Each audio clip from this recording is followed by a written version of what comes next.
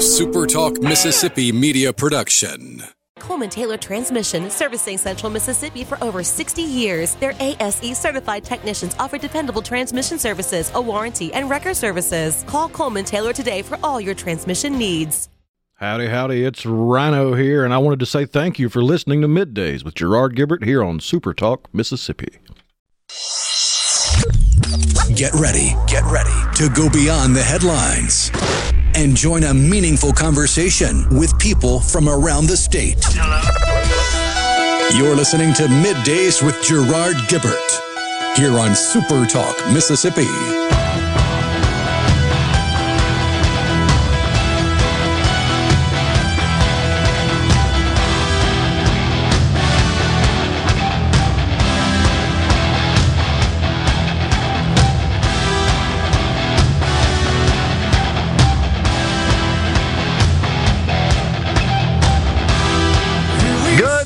Everyone, and welcome to Middays, SuperTalk Mississippi. I'm your host, Gerard Gibert, along with Rhino in the Element Wealth Studios, guiding you through the middle of your day with facts, fodder, and fine music on this Friday, y'all. What the heck is that big eye up in the sky? Where's that thing been? Rolled over this morning, and I'm like, what is this brightness coming through the window? Yes, indeed. The rain out of here, at least for a while, but I think there's more cold weather, certainly in the upper Midwest moving through, right? Big old Arctic blast coming through. But here in Mississippi, the sun is out. It'll have to be out a while to dry all that water that we have received the last few days. No doubt about that. I wanted to thank President Biden today. Special thanks to him. It's because of him that my holdings in Exxon have enjoyed quite the positive run. You see, when you take action and implement policy that reduces supply of something we all got to have, those people who produce it, e.g. Exxon, they do pretty well. So those of us that felt like that would be the case, that made some investment decisions on that basis, we're feeling pretty spunky today. Thank you, Joe. Is this so crazy, isn't it? They're just going nuts because they recorded a $55 billion profit. Largest in their history. Last record profit stood for a while. 2008. Here 15 years later. Joe broke the record for them. And they just don't understand that that is completely a result of their dumb policies. So Exxon says, we're doing so well, we're going to buy some of our stock back to pump the stock up more. So all the people that Joe and the Democrats just absolutely loathe, he just made them richer. You can't make it up. Unbelievable. And here's the thing. Those of us who did well off of this are still calling for him to tear down some of these, repeal these goofy regulations, knowing that that would cause supply to increase and thus profits to be reduced because it's the right thing to do. We also understand, don't we, that in doing so, the cost of everything else we buy that relies on some component of fossil fuels, whether it's in the direct production of the good, the product itself, or certainly the transportation of it, the powering of the facilities that are involved in making or administering, operating the entity that produces such goods. We get that. That's good for the economy. Overall, good for consumers. Capitalists understand this very simple concept, but we got an anti-capitalist, I believe, in the White House and certainly in the Congress to a great extent. You probably saw, folks, if you haven't, there was a vote yesterday. I thought it was a pretty good ploy on the part of Republicans to, quote, condemn, it's on a bill, to, quote, condemn resolution, I guess, the horrors of socialism. 109 Democrats did vote for it. 86 voted against it. With another 14 voting present. Yeah. Yes, exactly. Didn't want to weigh in on whether or not socialism brings with it horrors. Unbelievable. Split the House Democrats. I think it's very telling. There's a soft spot among the Democrats for the political system of socialism. Without paying any attention to the wrath of the leftist policy of socialism. Poverty, death, shortages of the staples of life. It's incredible. So now you know it's the cat's out of the bag. Not that we didn't already know that, but I guess it's more official now. That essentially we put a bill or a resolution on the floor to condemn the horrors of socialism, and 86 won't go along with it. They vote against it. Gosh. But it did pass 328 to 86. I'm pleased to know that all Republicans did vote to condemn the horrors of socialism for this resolution. 86 Democrats voted against it.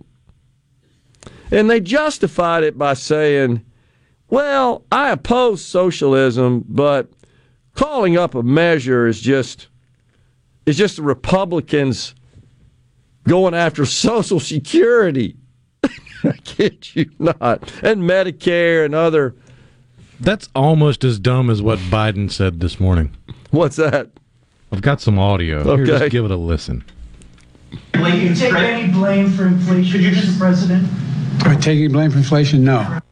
Of course not. Why not? Because it was already there when I got here, man. Remember what the economy was like when I got here? No, man. You're wrong, man. Inflation was 1.4%, man, when you got there. Come on, man. You're talking malarkey, Biden. Do we need to use the terms he understands? Not a joke. He loves that. So today we got a jobs report. Now, the jobs report shocked. It came in quite positive. Lowest unemployment rate, folks, since 1969 at 3.4%. Now, I believe this is the dynamic of the pandemic. Still got 11 million jobs available, 1.7 for every prospective worker looking for work. I still think people are on the sidelines. They're not included in these unemployment statistics. They're not looking for work. Therefore, they're not included. Living off the government. So that report comes out, and it's positive.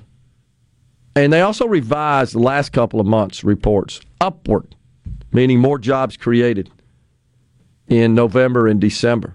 So we got, and that always is the case. You know, they try to get this data out, this measurement out, often in advance of really having final data, and that's understandable. And so they revise it. But it did get revised upward. So we got significant job growth. I believe 517,000, if I'm not mistaken, jobs added, which is huge.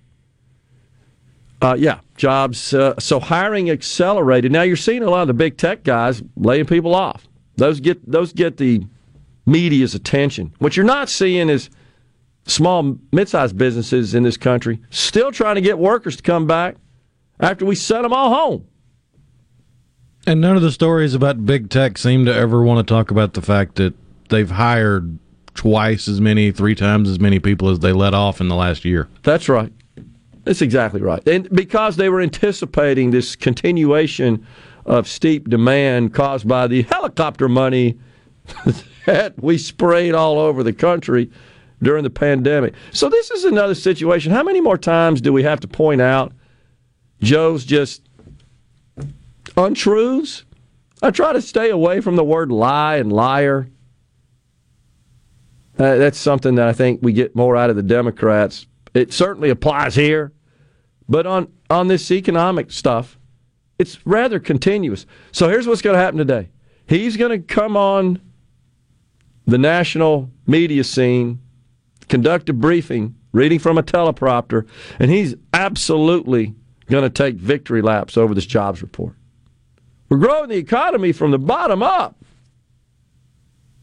He's going to it's the same old tired rhetoric that we're going to hear today. And he's going to, of course, pat himself on the back, just like he did in that sound Rhino played. Come on, man. Think about where we were and not acknowledging, the problem was a lot of people were at home because you told them to go home.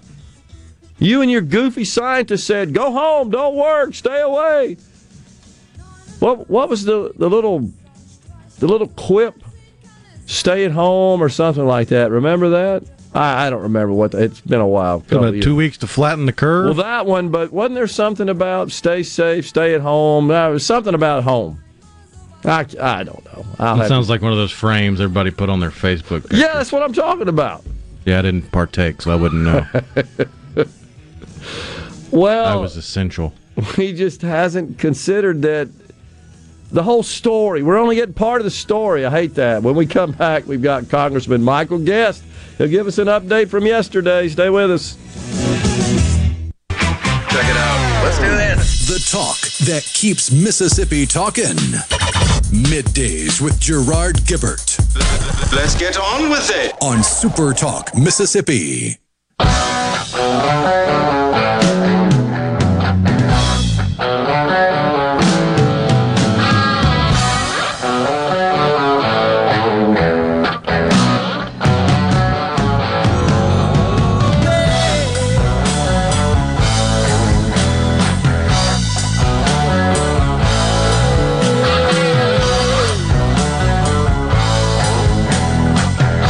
We are back in the Element Wealth studios. Go to myelementwealth.com or call 601-957-6006 to let Element Wealth help you find your balance between income, growth, and guarantees. Joining us now, Congressman Michael Guest. He represents Mississippi's 3rd District, of course. Morning, Congressman. Good to see you. Quite the day yesterday in the U.S. House. Congratulations for your appointment to chair the Ethics Committee in the House. Well, that's thank awesome. you. Good to see you again today. Got a chance to have coffee with you this morning. Good to be on. Good to be back home. Got home last night. Be home for a short weekend. Turned back around Monday. But we did have a day yesterday. Representative Ilhan Omar, there was a resolution brought onto the House floor. We had the opportunity to lead that resolution both through the Rules Committee earlier this week and on the House floor yesterday, seeking to remove Representative Omar from her position on the Committee on Foreign Affairs. Yeah. And there was the fireworks from the squad were predictable. In fact, it's on our screen right now. There's the tape of Rashida Tlaib. The crocodile tears were flowing in the U.S. House yesterday. You know, it was amazing seeing what we saw on the Democrat side about the process and how this was fundamentally wrong. But what Republicans did is Republicans followed the precedent set forth last Congress by Nancy Pelosi and the Democrats. The Democrats on not one but two occasions removed Republicans from their committee assignments. First Marjorie Taylor Greene and then Paul Gosar. And they did so with the same using the same mechanism that Republicans used this week, took the matter directly to the House floor. Prior to going to the floor, we had a Rules Committee debate, which sets forth the way in which this matter would go forward. And during the Rules Committee debate, there was a lot of discussion back and forth about due process and the procedure, and was this procedure fair? And I think everyone agreed that this is the procedure that the Democrats set forward. This is the procedure that we should follow. And then we saw a lot of emotion on the House floor yesterday as Democrats were arguing and as they were pleading that she should be able to remain on foreign affairs. How does that work, Congressman? Because we just, of course, re-elected and reseated. We have a brand new Congress. She was on that committee in the prior Congress. So are you automatically on those committees when the new Congress starts? How does that work? No. Every Congress, each party sets forth their slate of committee members. Okay. That slate is first approved by the caucus, each caucus. So Republicans approve our slate, Democrats approve theirs. And then it has to go, and then unless there is a challenge, those members are automatically seated on those committees. And so as soon as it was announced that Ms. Omar would be seated on Foreign Affairs, Max Miller from the state of Ohio filed Resolution 76, and that resolution was very narrowly tailored, Gerard. I want to make sure your listeners understand. It's two pages. It's 2 pages. It says for 6 specific examples of anti-Semitic statements that Representative Omar made during her term as a member of Congress. And it also there listed that the remedy was not that she be kicked off every committee, and that's what happened to Marjorie Taylor Greene. That's what happened to Paul Gosar. Yeah. They lost all their committee assignments. It was very narrowly tailored and said she should not sit on the Committee on Foreign Affairs. Sure. That this is a very prestigious committee, that this committee deals with things of national security. Also that both our adversaries and our allies have to be dependent upon what those committee members are saying as we're talking about internationally sensitive incidents. And so Republicans thought that was a fair remedy for the statements that she had made, and so she will continue being Ms. Omar to serve on committees, just not the Committee on Foreign Affairs. Sure, which is a step up considerably from what the Pelosi-led Congress did to Marjorie Taylor Greene. That's right. And so when people say, "Well, this is just political tit for tat," that we're just doing this because this is what Democrats did previously. If Republicans had wanted to, Republicans could have voted to kick her off all of her committees in their entirety. And so I think this is a very different resolution than the resolution brought forth last Congress against Marjorie Taylor Greene, against Paul Gosar. And the interesting thing, and one of the things that we pointed out, is the resolution to kick Marjorie Taylor Greene off of her committees much more, much smaller. I'm holding it here in my hand, and it just says that she should be removed from her committee assignments in light of conduct she has exhibited. Didn't talk about that conduct, didn't talk about what those statements were, just saying because of conduct, and this was conduct prior to her becoming a member of Congress. Democrats used that to kick her off of her committee assignments. And so I think what Republicans did is night and day from what we saw Democrats do as Democrats sought to weaponize committee assignments last Congress. Well, it really is sort of gaslighting on steroids. And here's what I mean, projection at a minimum by that, is that when Ilhan Omar stood in, I think her first statement was, "It's no surprise, while I have been kicked off here, while I've been removed," and basically immediately jumped to the race card scapegoat cause. And basically saying, you just don't like me because of the way I look and who I am and so forth. In fact, that's the precise reason why they did that to Marjorie Taylor Greene. There really wasn't any substance there. It was, we just don't like you more than anything else. That's right. And she really offered, no apology for the statements that she had made. And one of the things that's contained in this resolution that I thought was very telling is there is a statement in the resolution that was made at that time by Democratic Chairman Eliot Engel. He was the chairman of the Foreign Affairs Committee at the time many of these statements were made. And there was a period of 17 days in which she made, being Ilhan Omar, she made 3 anti-Semitic statements. And so after the third statement in that 2.5-week period, this is what Chairman Engel said. And again, remember, he is a Democrat chairman, so this is not a Republican making this statement. This is a Democrat. And he said it's unacceptable and deeply offensive to call into question the loyalty of fellow American citizens because of their political views, including support for the U.S.-Israel relationship. We all take the same oath. Worse, Representative Omar's comments that leveled that charge by invoking a vile anti-Semitic slur. And then he goes on to say, and this is what I think is the most important, that her comments have no place in the Foreign Affairs Committee or the House of Representatives. Wow. And so when the chairman of that committee says that her comments are wrong and that they have no place in the Committee on Foreign Affairs, my argument is the person who made those statements should not serve in that committee. He made the case. Star witness right there. Right. Yeah, the star witness was the Democrat chairman of the committee for which she served. Incredible. I watched the video of you presiding over the proceedings and introducing Representative Nicole Malliotakis from New York, yes. A Republican.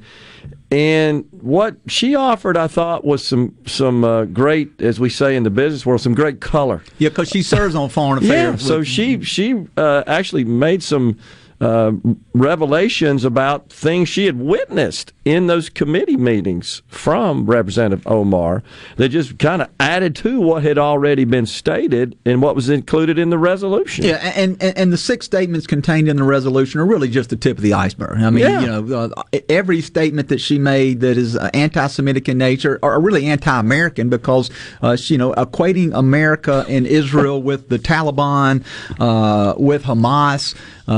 Saying that on 9/11 that some people did something. I mean, that should be offensive to all Americans. And if she holds those views, which clearly she does because she's made those statements, again, I think it is a very easy argument to make that she has and should not serve on foreign affairs. She has no place serving on that committee with those views. And that's all the resolution says. That's exactly right. So in legal speak, it's a conflict of interest if you think about it. Most definitely. No, most definitely. And particularly, if we view, and many of us do, that Israel is one of our closest allies, particularly in the Middle East. So as she's making these anti-Semitic statements, that harms that relationship that we have with one of our closest allies. And so if she wants to serve on education and labor, if they want to put her on science, space, and technology, energy and commerce, let her serve, but not on this particular committee. It's just unbelievable. Well, I thought Nicole did an excellent job. And again, she revealed some things I'm not sure the body knew until she stood up. And honestly, and it was recorded, of course, and so the whole world found out about it. We've got Congressman Michael Guest in the Element Well studios. We got to talk about the debt ceiling and some of that a little bit. When we come back, stay with us.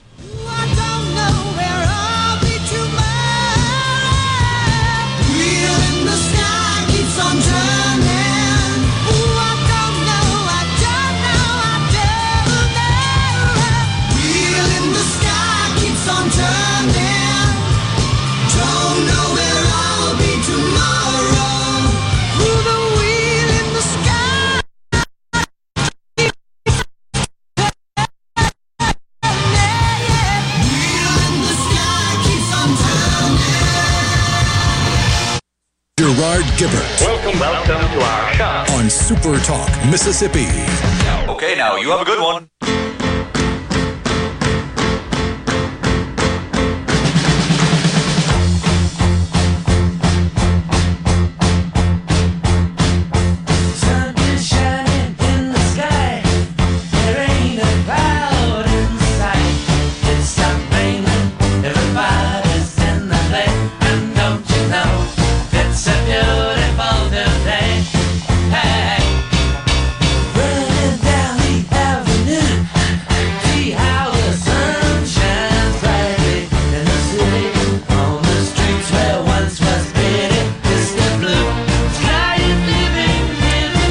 In the Element Well studios, our guest is Congressman Michael Guest.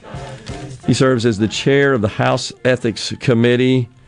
And, of course, yesterday, the fireworks with the resolution adopted to remove Representative Ilhan Omar from the Foreign Affairs Committee. And just one more time, make the point, she is not prohibited through this resolution from serving on other committees, just not specifically this one. That's right. She can serve on any other committee in Congress.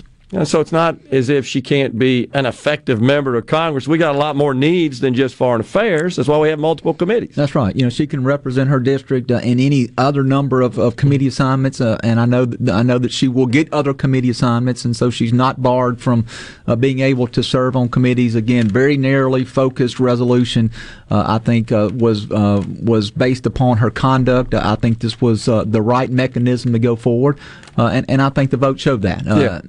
And so, again, Republicans followed the blueprint, followed the roadmap, if you will, that Nancy Pelosi established last Congress, and actually provided some additional protection there in the resolution, Gerard, allowing an appeals process. And so if Ms. Omar feels like that she was wrongly removed from her committee, she can file an appeal with the Ethics Committee, and then we can review the findings of the entire body. And so she does have that right to appeal, something that neither Marjorie Taylor Greene nor Paul Gosar had when they were removed from their committee assignments last Congress. I thought it was fitting that Representative Malliotakis was presiding to deliver the results of the vote. And I could hear the boos in the background when she was. Is that what was going on? I mean, I could hear some boos in the background.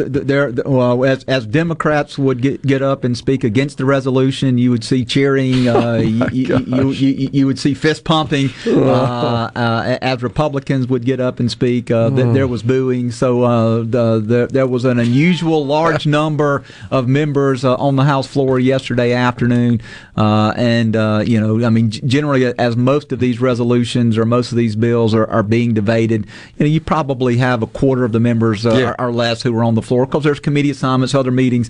But there was quite a few members, particularly on the Democrat side, showing their support for Ms. Omar. But at the end of the day, the resolution passed, and she will no longer be a member of the House Foreign Affairs Committee. Speaking of resolutions, what about this resolution that condemns the horror of socialism, where 86 Democrats would not vote to support that notion? If there was ever anything that we should be able to pass with unanimous consent off the House floor, condemning socialism should be something that is a fairly easy lift. One of my favorite quotes about socialism was attributed to former President Ronald Reagan, where he said, socialism only works in two places: heaven, where they don't need it, and hell, where they already have it. And so I think that is a great quote as it relates to socialism. But we've seen socialist governments across the globe, and what has happened. Venezuela is a great example. They were one of the most prosperous countries in Central South America at one time. They adopted socialism, and we've seen that it's really turned into somewhat of a dictatorship there. And so I think we all should be very aware and on guard of socialism. Socialism is one of these things that in theory looks good. We're going to treat everybody equal. We're going to make sure that everyone is taken care of. But we see that it just doesn't work. That capitalism is the true driver of innovation, the true driver of increasing standards really across the globe. And we need to continue to be a world leader in democracy, continue to be a world leader in promoting capitalism. And we need to make sure that we're taking a firm stand against socialism. And socialism is just one step away removed from communism. And we've seen the horrors of both socialism and communist governments across this globe, and we cannot let our guard down. We hear so much outcry, Congressman, from the Democrats, from the left, about the need to teach history and to continue to dig up the stains of this country's past. Nobody discounts that. Nobody dismisses that we have had our growing pains, had to deal with that, grapple with that. We're way better off now for having managed through that. Well, what about the history of what made the country great, the positive side, which is our capitalistic system? Shouldn't we be teaching that as well? No doubt, and we need to be teaching young students that America is and has been the greatest nation on the face of the earth. You look at everything that we have done to promote freedom, to promote democracy across the globe. We're not teaching our students that. Right. In many of our universities, we're teaching students about the dark side of American history. And look, we don't need to cover that up. Sure. But the teaching needs to be fair and balanced. We need to say this is what America once was. We have overcome many of those discriminatory issues in our past. and look at the great things that we've done. Yeah. And we're not teaching that, and we're teaching instead many of our students to hate America as we exist today. Evil, wicked, and just bathe in racism and oppression and so forth. We never the wokeness, the political correctness that we feel like we have to have in many of our grade schools, but in particular of our universities. Again, it is wokeness run amok, no doubt. We must take a firm stand, and we must make sure that. And I hope, and one thing I believe that Republicans are going to look at doing is that we're not, from a federal side, that we're not going to be funding these programs which are clearly anti-American in nature, especially in our military. That's right. That's right. Absolutely. So the debt ceiling debacle, we knew this was coming, and I know that then Representative, soon-to-be Speaker McCarthy, was encouraging the Senate to not pass the omnibus bill, which of course went down. I want to say the Friday before Christmas is when it got signed ultimately into law. That let's just wait, get the House seated, and let's take up the spending measure that we need to do to fund the government for the duration of the year. That didn't happen. But now we got this debt ceiling on our hands, and we've got Secretary of the Treasury Janet Yellen saying she's taking, quote, extraordinary measures to kind of extend it out and operate the government best we can without getting an extension and increase of the debt ceiling. We got McCarthy going over to visit with the president Wednesday. Comes away, nothing definitive or specific. I did think he acted very deftly, Congressman, when he was asked by the media what happened, and they kept trying to get into the specifics, and he said, I'm not going to negotiate the debt ceiling with the press here right after the meeting. This is setting up to be quite the debate, I believe. It is, and and I agree. Speaker McCarthy's meeting with the president was just the first of many, and this is going to be something that we're going to be talking about. We're going to be debating for several months. I think it's unclear when we actually hit the point to where we're unable to meet our financial obligations or a portion of our financial obligations. May, June is the projection. Yeah, May, June, possibly July, and so we've got time to continue to debate this. But it is important, I believe, and it should be important to Republicans and Democrats, that we find a way to get spending under control, that we find a way to cut wasteful spending. And for anybody to say with the budget that we just passed, a $1.7 trillion budget, that there's not some waste in there, that there are not some programs that can be cut. I mean, to me, that's incredibly asinine, if you will. I was starting to do, as we began doing research on this, there was one particular program in there, $36 million, to study the effect that aging has on people's hair turning gray.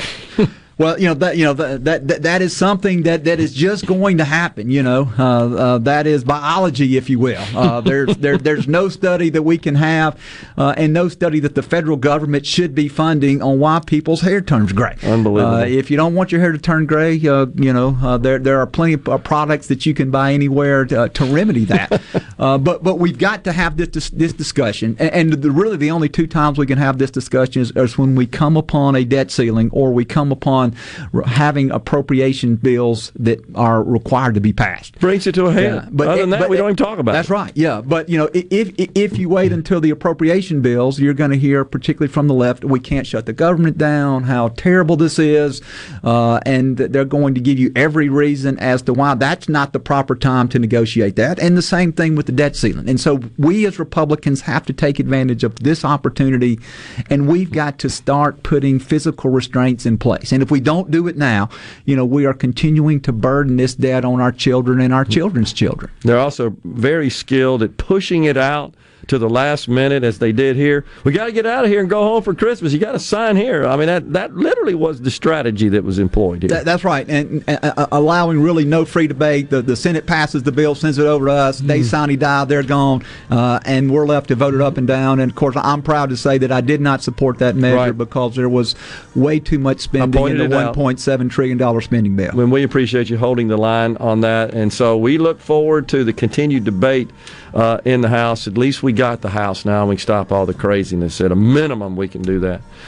Congratulations again on your committee chair. That's awesome. I think you're perfect for that position. Always good to see you, my friend. You too. Thank you so much. Yes, sir. Congressman Michael Guest has been our guest here on Middays. We're coming right back. Stay with us.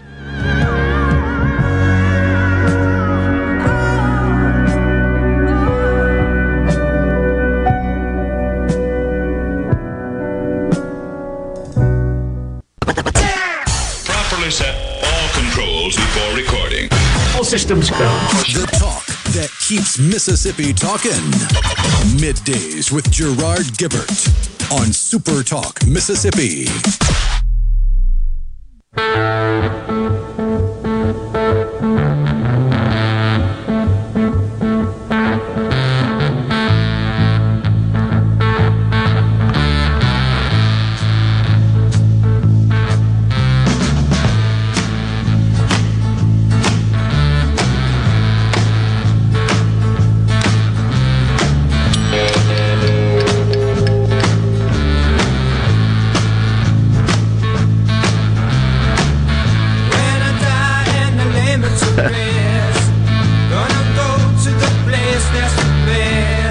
Well, that's an appropriate song for today, isn't it?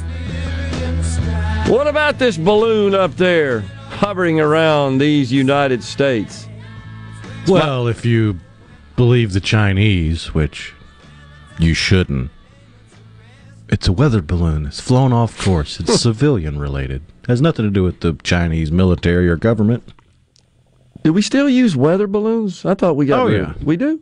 I didn't think we needed that anymore. Because they're all the satellites. They're and stuff. cheaper than having to send up a satellite for. I mean, you can literally fill up a weather balloon for the price of the material in the weather balloon, put a little transponder on it, and get a ton of data without having to spend millions of dollars on designing a satellite and then another big heaping of money to get it up into space. And then operate it. Right. Yeah. Yeah, so that's. I think the capital, the upfront capital on something like that's got to be $1 billion or more for a satellite. I remember one that fell back to Earth when I was like in the 6th grade or something. It was big news here in the central Mississippi area, and it ended up in the Clinton area, west of here, west of our point. But this thing is, my understanding is it like 3 school buses in size, equivalent to that? Yeah, it's a big old boy. The weather balloons that I recall back then weren't that big. I don't know how big they are now. Of course, that's back in the 60s. I don't know. But this thing's hovering around, was over Montana. There was a point Expected at which... to make its way over Missouri by Sunday. Yeah. I'm sure it's not spying or collecting information. No. The Chinese did just here in the last couple of hours acknowledge, yeah, it's ours. Apparently, there was a discussion with Joe about shooting it down, and he elected not to. There's concern about the debris possibly harming people or property as the explosion of the balloon would cause it to fall to the earth, of course, shooting down, and they're worried about the parts there coming down and hurting somebody. What's the latest on that? I don't see any update. There hadn't really been an update besides people in the flight path of the balloon trying to get pictures of it, and there have been a few clearer photos that have come out since it was first announced and found in the Montana skies. But yeah, gotcha. After the decision not to shoot it down, it's pretty much just going to float. I guess so. Collecting data.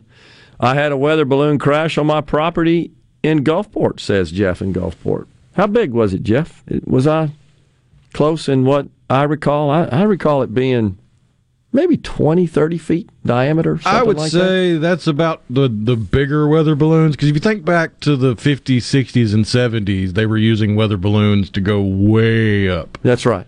Like to the edges of space to test out things for NASA. But your everyday average meteorological weather balloon on the desk in front of you there, that kind of semicircle you got in front of you, it'd be about that in diameter.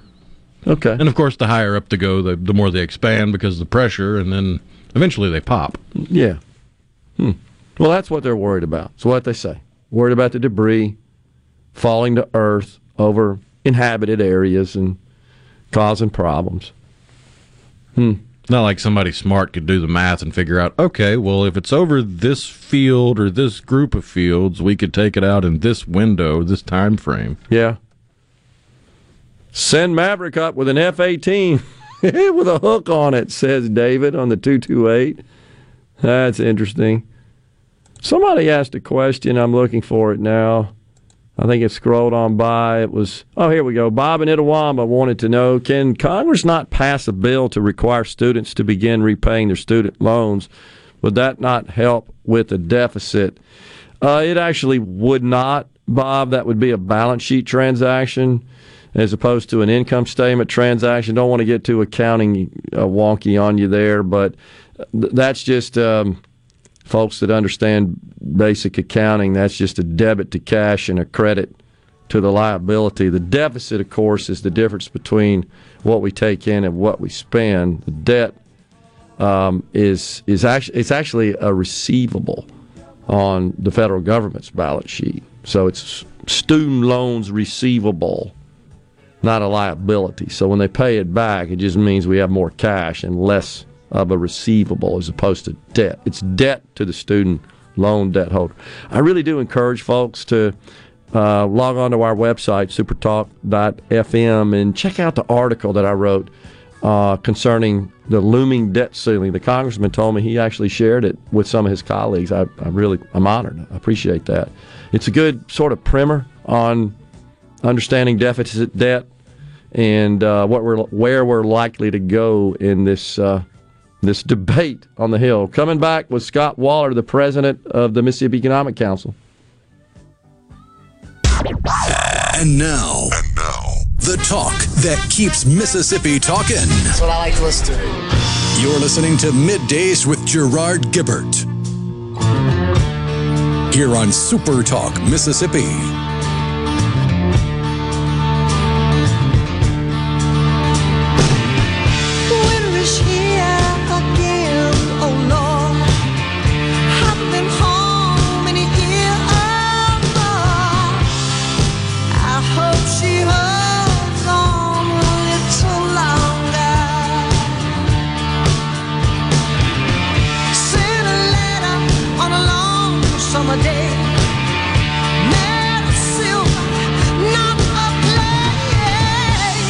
We are back, hour 2 of Midday Super Talk Mississippi, live from the Element Wealth Studios on this Friday, y'all.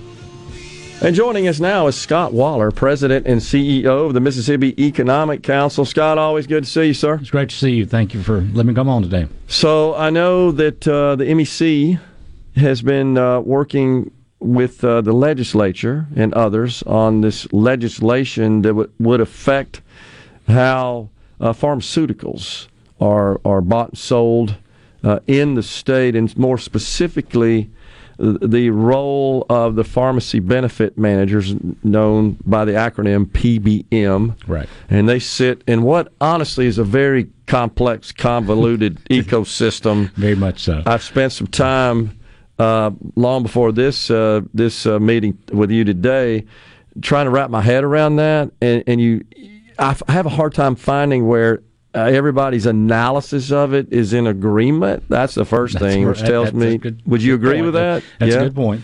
And you start looking at visual depictions of the workflow, something I have a little experience with in my business career, and there's a lot of arrows pointing all over the place between the parties. And the poor consumers are out there just at the mercy of all this. In a lot of ways it is. And you understand this, as you said, probably in your previous life, you had to deal with making sure you had a good benefit program for your employees. And again, I don't know if you were self-insured or if you were using a group policy. Third-party group policy. But at the end of the day, what we're talking about is it's all about trying to negotiate the best possible price for prescription drugs for Mississippians who have insurance and the employees of the members that we represent. And this legislation that was introduced has a couple of really what I would call red flags in it that creates problems for us in terms of determining where they're claiming there's going to be cost savings that they say there's going to be. But more importantly, if it truly is cost savings, why has the legislature chosen to not include the state health plan, which covers them, by the way, in this, if there truly are cost savings, which we have done a lot of research, Gerard. We have talked to businesses of all sizes across the state. We've talked to providers in terms of healthcare providers and others, insurance providers and others, and there has been numerous analysis looking at this bill. The companies that are part of MEC that have gone and taken the time to look into this, they didn't just give me a quick answer on, hey, this is going to cost this much based on one thing in the bill. They looked at every aspect of it, and I've yet to have a single one come back and say, oh, we can save money doing this. Everybody's come back and said, this is going to cost me X. And depending on the size of the company, it could be anywhere from $100,000 up to over $1 million or even multiple millions of dollars of additional cost in healthcare because of prescription prices going up of what this bill requires. And what it does, it requires two things. It requires that you there will be an $11.29 dispensing fee put on all prescriptions when they're filled or refilled. And then the pricing model is something called NADAC, and that's where they say they're going to hit their savings. Well, we've done a lot of research on that, too, and there's an actuary out there that looks at the medical stuff in particular called Milliman. And Milliman says, look, yeah, there's going to be some drugs that will cost less under NADAC. But the drug mix use that's there is what makes that determination. And they say NADAC is flawed because it has a very small sample size of pharmacists that actually report in what the drug costs are.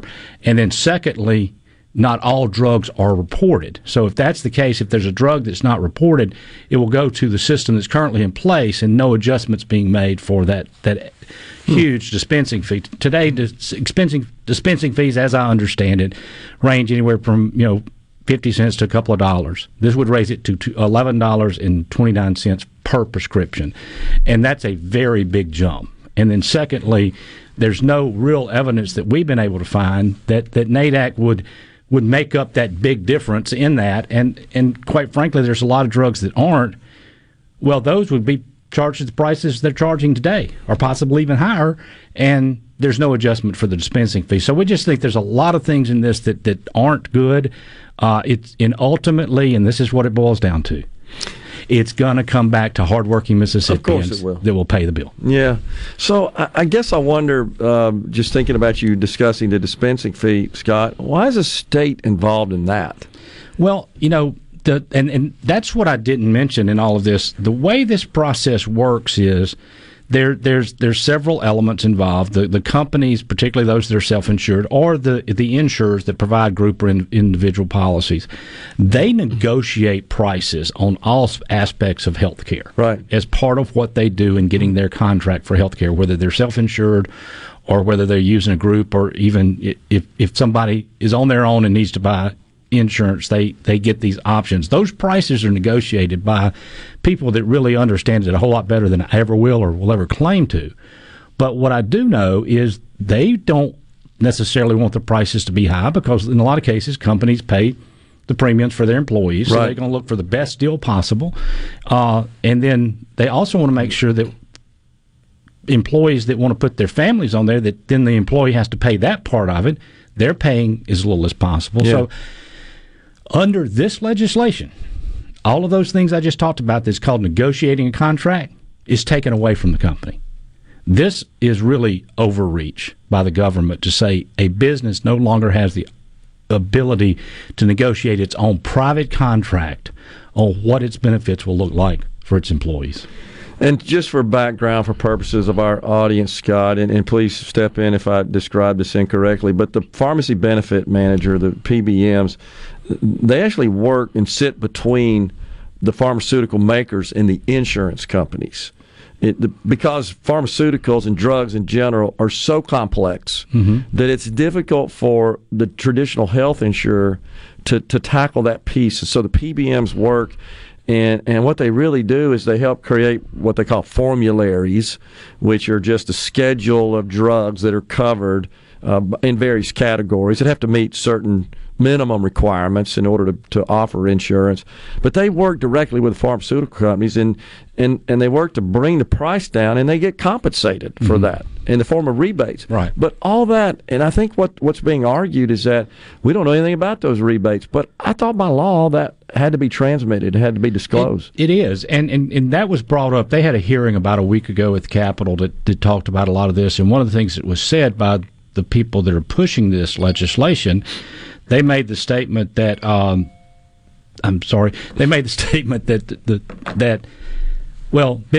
businesses don't know what rebates the PBMs are getting, and the two business people that were there who manage benefits for very large companies in this state, both of them stood up and said, that's not true. We get a report every month on what our rebates are. And all of that rebate is all part of the negotiation. So it's in the contract that says, okay, we've got to tell you what we're getting and how the savings are then passed on to you as the business. So I think there's a lot of things being said about this that really aren't coming to light in a way that help people understand it. But I'll come back to what I said a minute ago. If there really is cost savings by making these changes that's being proposed in this legislation, if there really is cost savings by taking a business's right to negotiate their own private contract, which, again, I view that as government overreach, and there's savings in doing this, why is the state medical plan, the 190,000-member state medical plan, not included? Why is the legislature saying, okay, we're going to pass on the savings here, but we're not going to give it to our own state employees or ourselves? The truth of the matter is, we have heard from business after business after business. We have talked to insurance providers. There is no model that shows that this has a long-term effect of saving money. And that's the reason the state plan is not in there.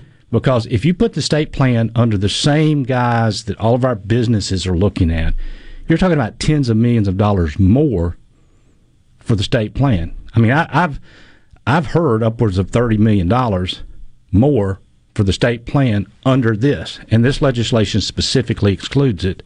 Or if they didn't have that provision specific to exclude them, they would be part of it. So I think there's a couple of things there that make you go, is this really what they say it is? We got a break right here. When we come back, if you're available, can you stay around? Yes, I can. We'll dig into this a little bit more. We've got Scott Waller, President, CEO of the Mississippi Economic Council, in the Element Wealth Studios.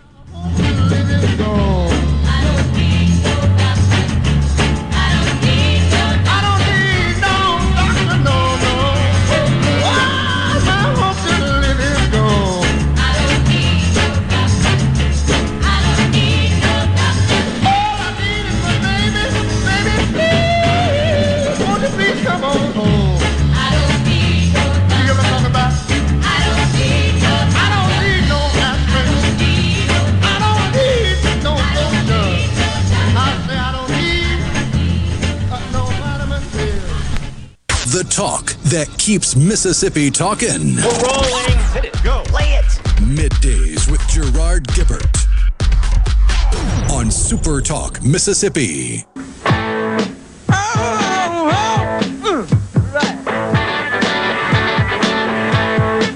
There she stood in the street, smiling from her head to her feet.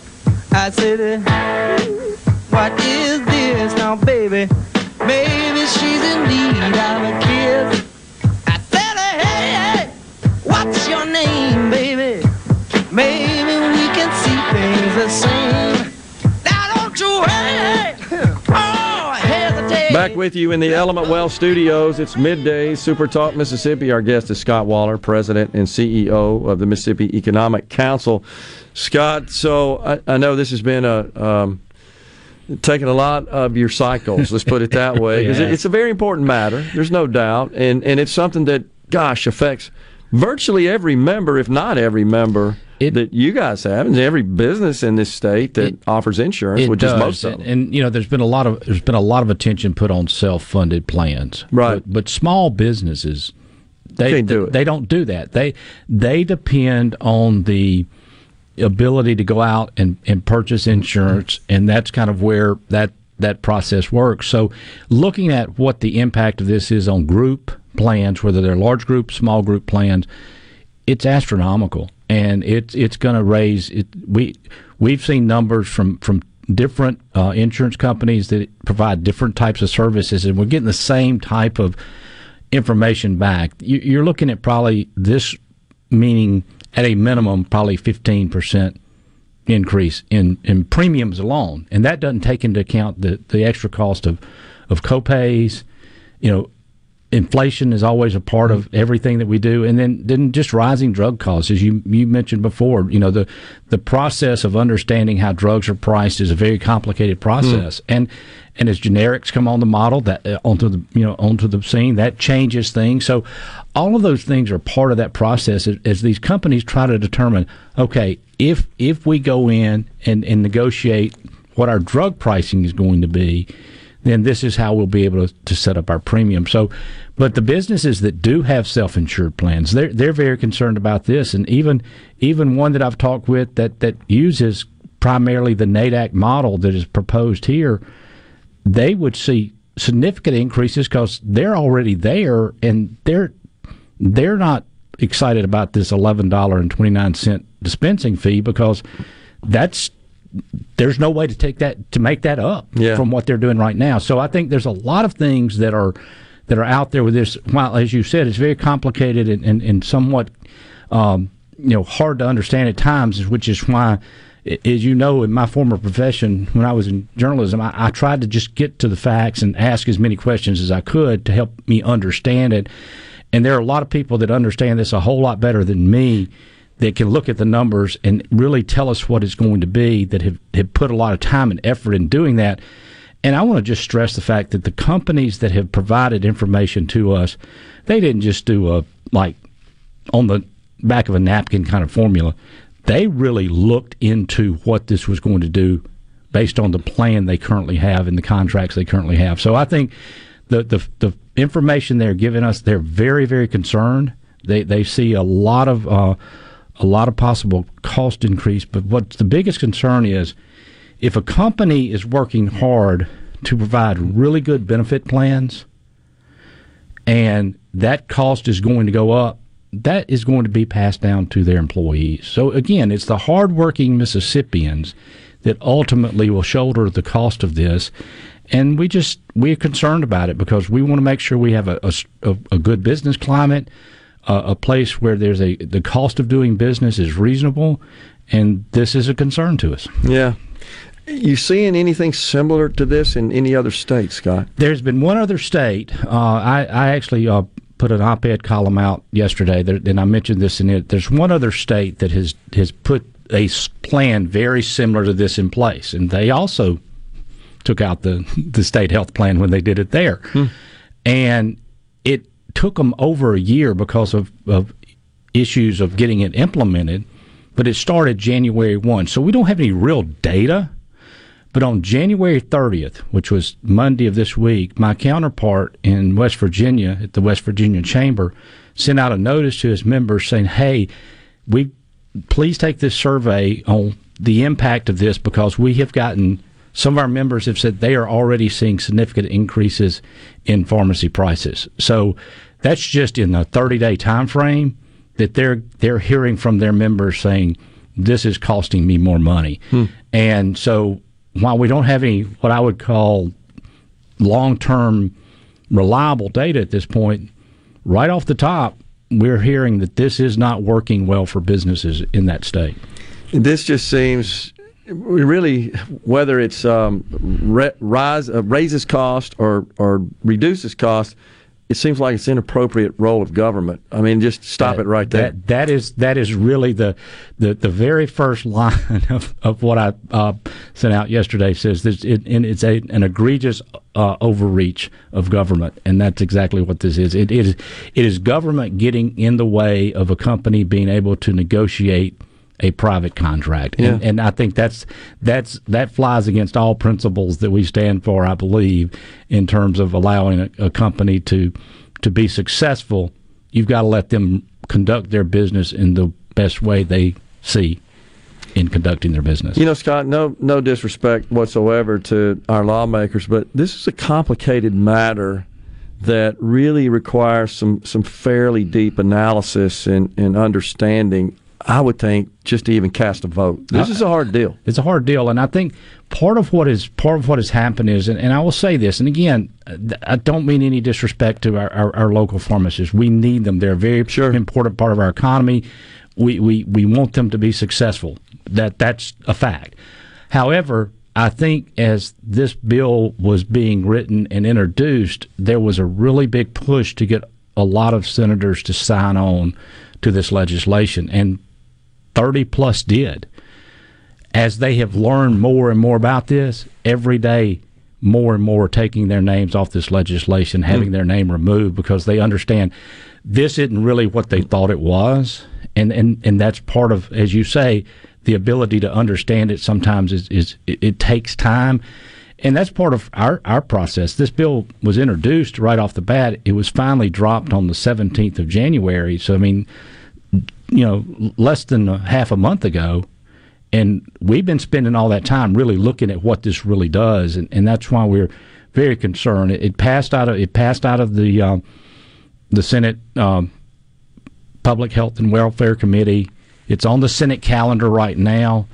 Hopefully they'll realize as they look at this, we encourage them, please don't just take a vote based on emotion. Take a vote based on really what this bill does.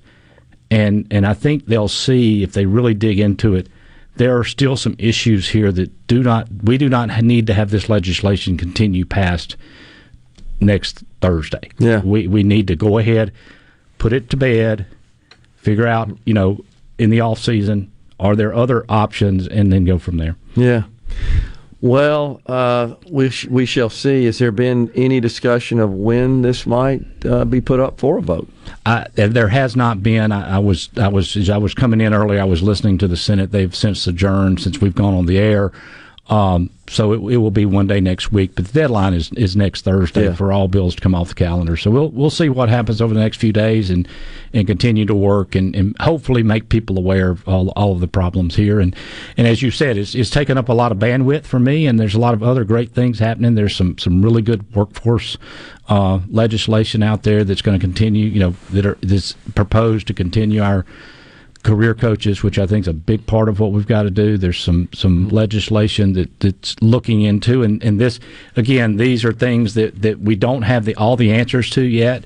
There's a procedural thing called a reverse repealer that keeps a piece of legislation alive. So it actually is in the pharmacy bill, but in our case, we just believe that bill just needs to go on and go away right now, and let's don't even continue to talk about that piece of legislation. But we've got some legislation looking at how we could possibly restructure our financial aid system to get more non-traditional and part-time students to take part, particularly for workforce training type things. So there's some good things that are going to happen in this legislative session. We just think this one would be a bad one. Yeah. And I know, given that you have really been focused on this, which it certainly appears you should, because this is so sweeping, I've been talking a lot about the vehicle legislation, which would essentially require that all new electric vehicles sold in the state of Mississippi would have to be done so by an independently owned dealer in the state. And I hope you'll take a little time to take a look at that. I think it's bad legislation. I can tell you it's 100% in opposition of on my text line and in talking to the general public out there. I think the only people that have some interest in this are those who own the dealerships in the state and some people in the Capitol. So, well, we will be taking a look at that and several other things as we go forward. And again, we appreciate the forum you provide for us, Gerard. Appreciate it, Scott. It makes a difference. Yes, sir. Thank you. And thank you for coming on. And we'll be tracking this, and I'm sure we'll talk about it some more. All right. Thanks a lot. Scott Waller, President and CEO of the Mississippi Economic Council, has been our guest. We're coming right back.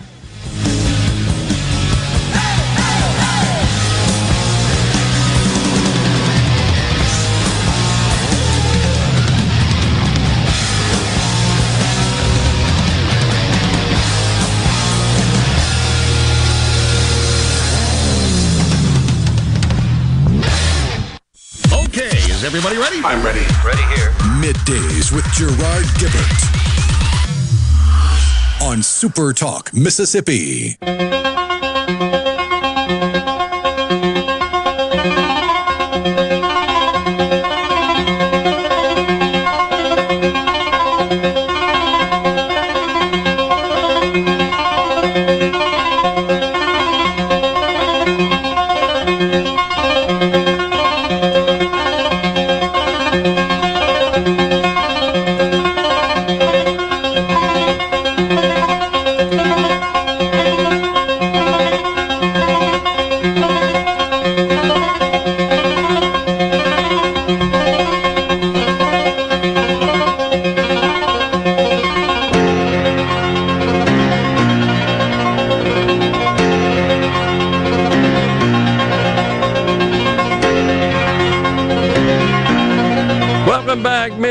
MidDays Super Talk Mississippi.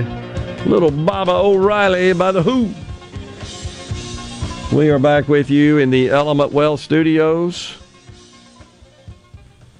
Let's see. Today on In a Mississippi with Steve Azar, you'll hear an interview with chefs David Cruz and Stuart Robinson of the Delta Supper Club. In a Mississippi Minute with Steve Azar is presented by visitmississippi.org.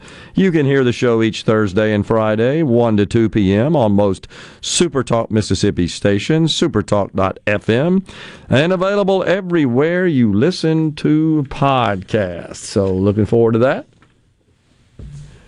Oh, gosh, so much going on here. We gotta take a second to share a little woke news. Oh, boy. Yeah, it seems like the folks down there at Florida State University are pretty woke, despite the fact that Governor Ron DeSantis has called for the exclusion of wokeness and woke training and woke principles, if there are such a thing. How about the woke ideology? I think that makes more sense. Embedded in the education systems of the public schools in Florida, including public university. But Florida State is proud to have reported to the governor that they have 23, that's a 2 and a 3, 23 separate diversity, equity, and inclusion training programs and initiatives. 23. Oh, gosh. But it's now being revealed from folks on the inside that have leaked some information about Florida State. Some of this information has been obtained through various requests using the Sunshine Law. And it's just, as we should expect, a sprawling bureaucracy, which is totally dedicated to promoting left-wing ideology and racial narratives, certificates, committees, statements, grants, groups, clubs, reports, etc. Just a whole kit and caboodle. One of those programs, social justice ally training. Might explain why their tuition rose 10% in the last year. We got to pay for all these people. Oh, yeah. This bureaucracy, which is a bunch of people working in these various programs. So this particular social justice ally training was hosted by Student Equity and Inclusion Director Sierra Turner in the Center for Leadership and Social Change. It, of course, provides a basic recapitulation of critical race theory, white patriarchal, Western societies have created a cycle of socialization. They come out with new terminology every day. It's got its whole parlance, doesn't it? That's resulted in, of course, racism, classism, religious oppression, sexism, heterosexism, gender oppression, ableism, ageism, and adultism, and xenophobia, the obligatory xenophobia. The trainers, of course, teach that in the United States, whites, in quotes, are the racial group responsible for the, quote, systematic subordination of members of targeted racial groups who have already little power. They're guilty of course, quote, cultural racism, or the creation and maintenance of social structures that overtly and covertly attribute normality to white people and whiteness. They can make this awfully wordy, can't they? I think it's because they really don't. It's a whole bunch of college-level words to basically say, wah, wah, wah, life's not fair, wah. You should know also, Rhino, that Christians, too, represent an oppressor class. Because, of course, they do. They've created Christian hegemony, which normalizes Christian values. You know, to love one another, treat everybody with the dignity and respect they deserve, follow the principles that Jesus Christ taught. Oh, the horror! Normalizes Christian values as intrinsic to an explicitly American identity and have instituted a regime of religious oppression and the systematic subordination of minority religions. Really? So because you're a practicing Christian, somehow you're suppressing non-Christian religions? Help me out with that. I don't know that I've ever seen that. They say in the training, of course, that Christians hold a close-minded hatred, fear, and prejudice towards Islam and Muslims. No, just the ones that want to kill people and do it for sport. Honestly, they do it in the name of their religion. The radical members of it do.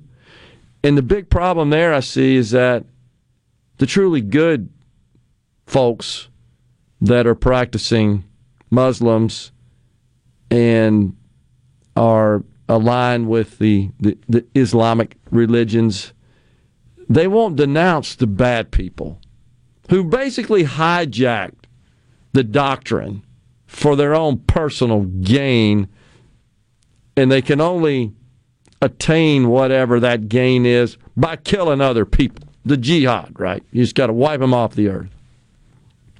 And so the training goes on to, of course, divide participants into dominant groups and subordinate groups. The dominant groups would include whites, men, Christians, heterosexuals. That's where they got that cis-hetero-patriarchal word from. But, of course, they could seek redemption through identity development. Well, of course. You will sit in the corner and admit your privilege and show that you're interested in real change. You will fall in line. You will wear the ribbon. You got to hear this. You've got to show that you will consciously unearn privilege and destroy the system. I pledge to destroy the system. This is at Florida State. You think it ain't happening everywhere in this country? I'm telling you it is.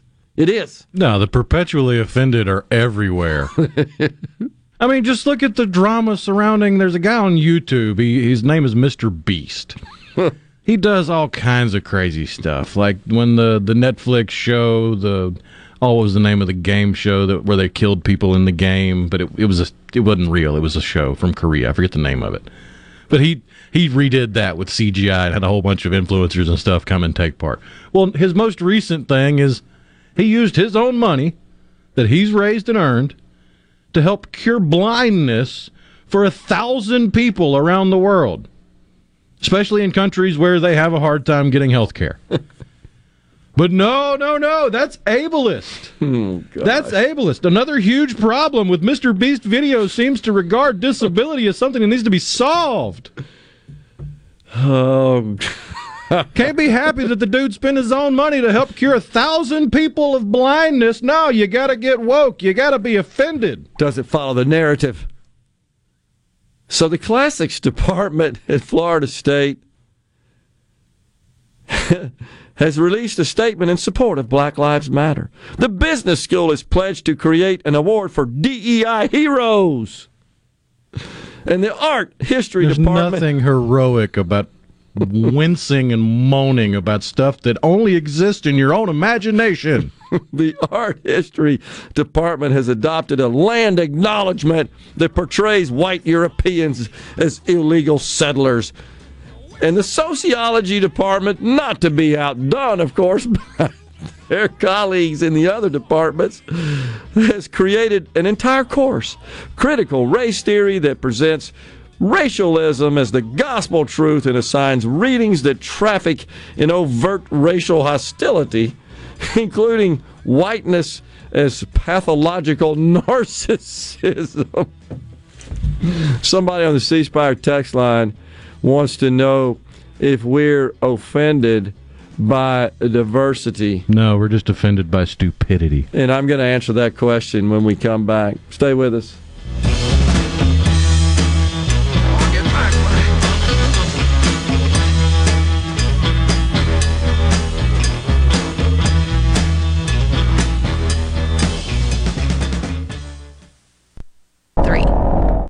It's so awesome!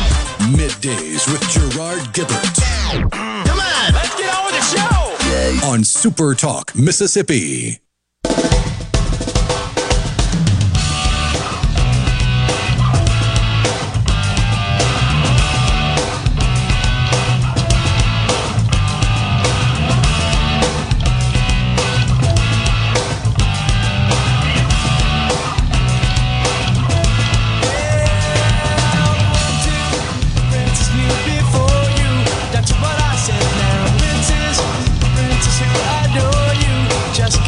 We are back in the Element Wealth Studios, SuperTalk Mississippi.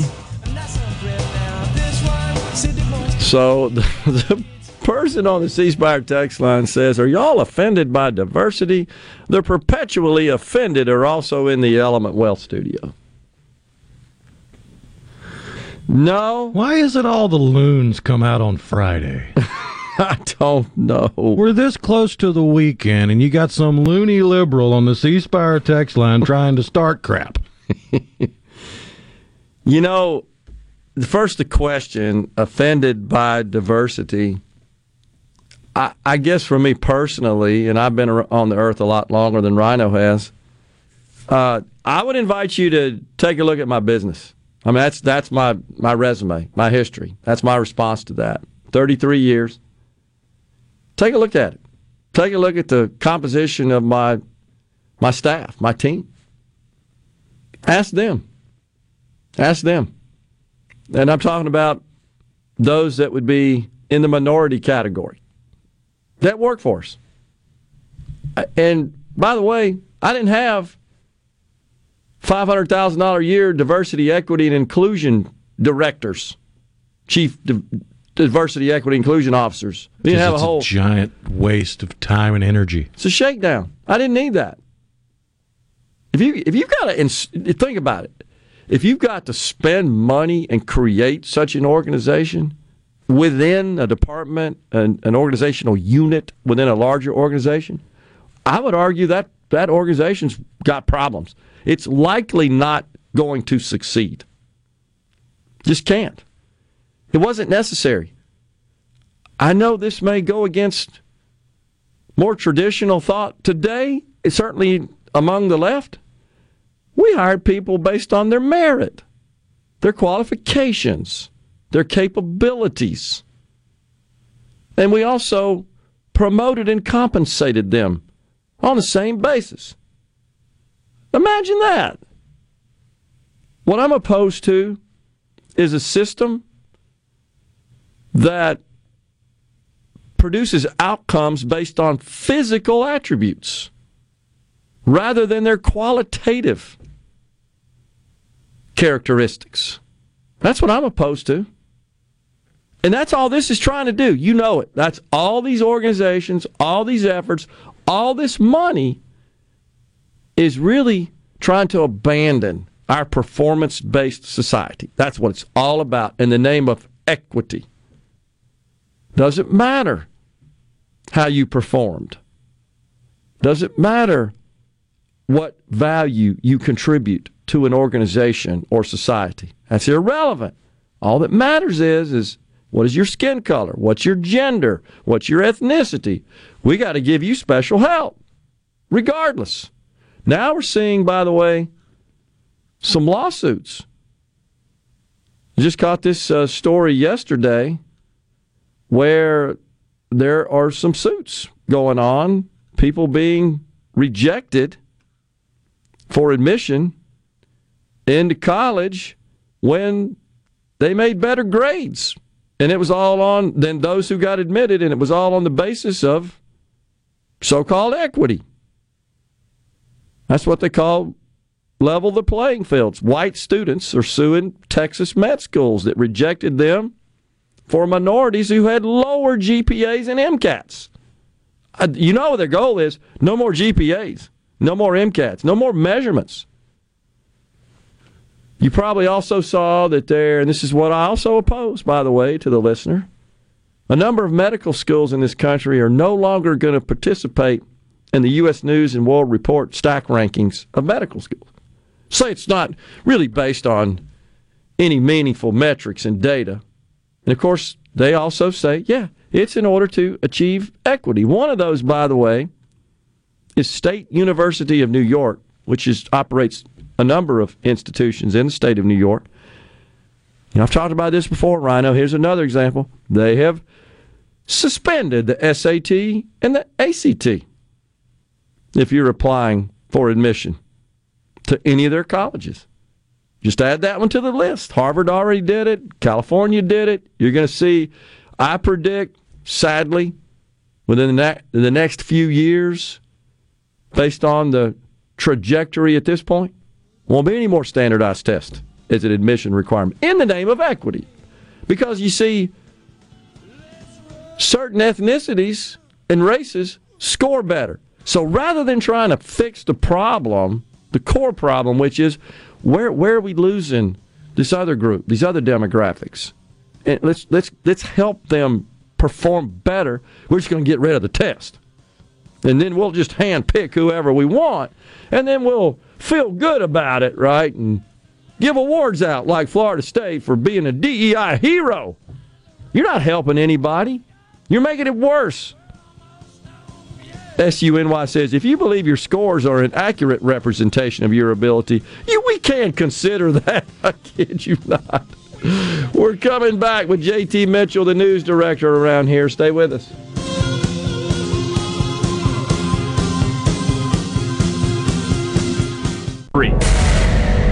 Welcome to the show that challenges you to think deeply, and look beyond political posturing.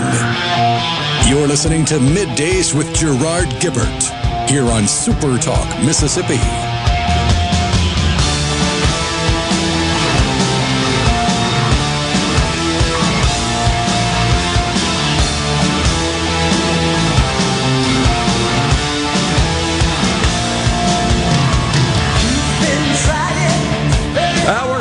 Middays, back with you, Super Talk Mississippi. We're once again in the Element Well Studios, 601-879-4395, the C Spire text line. Joining us now is JT Mitchell, the Super Talk Mississippi news director. JT, quite the eventful week we've had here in the Magnolia State. Always is. You know, a lot of what happened this week was definitely not on my bingo card. But before we dive into some of the politics that went down in Mississippi this week, I just want to talk real quick about something that happened in Gulfport last night. So back in October, we had a 15-year-old, Jaheim McMillan, who was shot outside of Family Dollar in Gulfport. You might remember that story. And so right now police are saying, well, he had a gun, was waving it at passing by drivers, then pulled it on us. Other people are saying that's not true, that's not the case. You know, there's proof that he put his hands up and complied. Right now, no body cam footage has been released by GPD. No officers' names have been released. However, last night, or yesterday afternoon, 5 protesters, they wanted to speak to Mayor Billy Hughes about the situation. And so they stormed the city hall and were all arrested. And one of the protesters, he's pretty well known, especially in the D.C. area, but across the nation in terms of his activism. He created an organization after the unfortunate George Floyd incident, and he's been going hard for about 3 years now. And so they all have been arrested. I don't know if they've bonded out. I'm sure they have. But nevertheless, Gulfport PD is supposed to they've agreed to release the footage by the end of this month. That's a weird deal. Who would have thought that? Gulfport, huh? Yeah. Well, this was a big story at the time in October, and I actually was in Gulfport a few weeks later, and it was honestly the hot topic. A lot of people were saying you could hear a lot from both sides, right? As you do with a lot of things. And you never know, and without this body cam footage, nobody's going to know. And so I look forward to seeing the body cam footage, and I hope that justice one way or the other is served, right? Yeah. Absolutely. And so let's go ahead and dive into the dome. That was just one of the bigger stories that hit last night, this morning. So let's start with healthcare bills. You saw what went down yesterday with the former chancellor, Dan Jones, and Governor Reeves, I assume. I did. Little fireworks there. Man, you know, at the beginning of the conversation, I said not on my bingo card, definitely not on my bingo card, that I got a notification that the Democratic leaders in both the House and the Senate were holding a press conference. So I'm thinking, you know, just going to be probably a typical press conference. But then I saw Dan Jones was there, and he dropped, honestly, a bombshell. He said back in 2015 during a private conversation that I had with Governor Reeves, so that would have been when he was lieutenant governor, he told me, well, Chancellor, I recognize that it would be good in terms of expanding Medicaid for Mississippians. However, I'm not going to do it because it's not in the best political interest for me. That's paraphrasing, but that's what Jones said. And it did not take long for Tate Reeves to respond. Governor Reeves went to Twitter very quickly and said, "This is a lie. I haven't talked to this guy since well before he left Ole Miss. And why is he holding this quote-unquote juicy scoop for 8 years and now dropping it?" Yeah. I mean, why now? It was an odd situation. Sure. But it does come on the heels of 17 Medicaid expansion bills being killed by the Republican-led legislature. Yeah. And right now, with the state of hospitals and the health care crisis in Mississippi, tensions are at an all-time high, right? You have 38 hospitals in danger of closing, and we do have the Democratic Party saying, we have this plan, and it revolves around Medicaid expansion. The Republican Party is saying, well, we don't have to do Medicaid expansion to fix our hospitals. And Democrats are saying, well, we don't believe you. And it's just a whole, you know, a big dispute. And bombshells, I'm not surprised they're happening, I guess. But something's got to happen, right, for the hospitals. So all those Medicaid bills are dead. But like they say, nothing's dead, but I assume it will be dead, right? What about along those lines, the postpartum issue, postpartum Medicaid? And so for those that aren't familiar with that, right now, Mississippi, even though lawmakers for the majority are saying we don't want Medicaid expansion, they are looking into postpartum Medicaid extension. Right. Which would expand or extend postpartum benefits from right now it's at 60 days, and it would go to 12 months. And that's pretty aligned with what a lot of places do. I mean, if you really look at the numbers and compare the two, Mississippi is one of 11 states that does not have Medicaid expansion, and one of 2 states that does not have either Medicaid expansion or postpartum Medicaid extension. That's right. And Wyoming's currently entertaining the matter. And so my prediction is, if we don't pass this, we'll be the last state without either. That's right. So there are only 2 that don't. Is that right? 2 that don't have either or. That's Medicaid expansion or postpartum Medicaid extension. Us and Wyoming. Yeah. And Wyoming currently looks to be leaning towards implementing postpartum. I think postpartum Medicaid extension. Okay. They could be doing the full thing. I don't remember. But that's one bill that stayed alive in terms of the ongoing health care crisis. And then I believe everything that Lieutenant Governor Hosemann put out in his Republican plan is still alive. And that would be providing $80 million in lifeline money, creating a bunch of programs that would help community colleges build out their nursing programs, help nurses pay for school, pretty much everything outside of Medicaid expansion. So that's where we're at right now. But the bottom line is that if an answer is not found, 38 hospitals will close. Well, I don't know that is quite the case, JT, but 38 hospitals are certainly struggling financially. When or whether or not ultimate closing is imminent, I think remains to be seen. But I think there's no question that financially they're hurting. What the state can do is another matter. Whether or not Medicaid expansion is an exclusive resolution to that financial problem. I think there's just been a lack of comprehensive, meaningful discussion on that, on both sides' part, honestly. Absolutely. I should rephrase. The bottom line is that 38 hospitals, if no answer is found, are in danger of closing. They're certainly and that's from the Department of Health. They're on a path to closure. Right. Yeah. And it doesn't seem like there's much meaningful conversation between both parties about anything. I mean, they're not discussing things. Every time I watch the floor, it seems like a lot of stuff is decided maybe preemptively. We watched it with the EV bill. It was kind of like push it in, push it out. Mm-hmm. It's become a political football, quite the political football, honestly. So, and of course, they don't want to be in the chambers all day long. I get that. Yeah. But I do enjoy the bills that come up where there's conversation from both sides. Yeah. Let's keep going down the list of some bills that are still alive. So healthcare is obviously on the forefront of a lot of people's minds. And speaking of that, I think was Speaker Philip Gunn on your program earlier this week? He was. Yeah, he said that the most transformative healthcare bill is this transgender healthcare access bill. Mm-hmm. So that's one thing Republicans are going for, which would ban gender-confirming care for minors. Going down the list, a couple bills are still alive that would allow teachers to carry guns to school. Yep. They'd have to have the appropriate license. They would have to go through training courses, and they would only be allowed to use guns in situations that would cause death or bodily harm, such as an active shooter. And Sean Tyndall said yesterday that he's all in favor of it. He's head of DPS. Man, there's some big Jackson bills. Some big Jackson bills. Very controversial.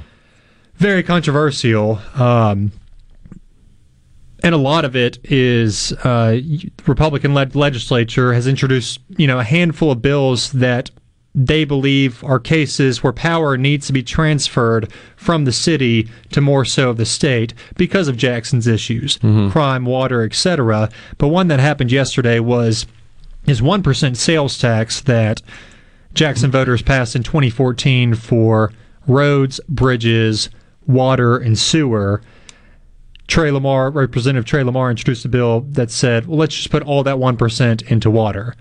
And Jackson legislators said, well, that's, going to take our roads and our bridges absolutely to hell, right? And so that's going on. That's been controversial because if you do put all of that in water, what money goes to roads and bridges? I don't know. Right. Another one is speaking of water, another one is to completely transfer the Jackson water system to a public entity that would be state appointed. Another one is a CCID jurisdiction thing. There's a lot going on. Bunch of stuff going on. We didn't get to the vehicle bill. We didn't, but currently it did not get taken up yesterday or today and was on the calendar for both. Whether that's good or bad, who knows? Not sure. We'll see Monday. I've been talking to a bunch of folks about it, though. Maybe we'll get a little traction. We'll see Monday. Direction. Yep. Thank you, JT. All right. Thanks, Appreciate it.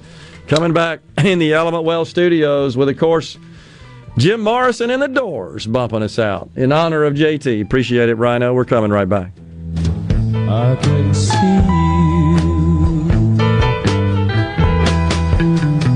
what you do,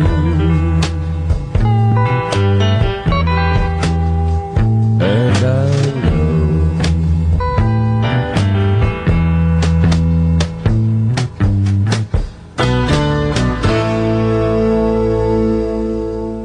We interrupt this program. Gerard Gibert. Here we go. This is huge. Huge news. Huge news. Huge. You need to listen to this. Middays with Gerard. SuperTalk, Mississippi.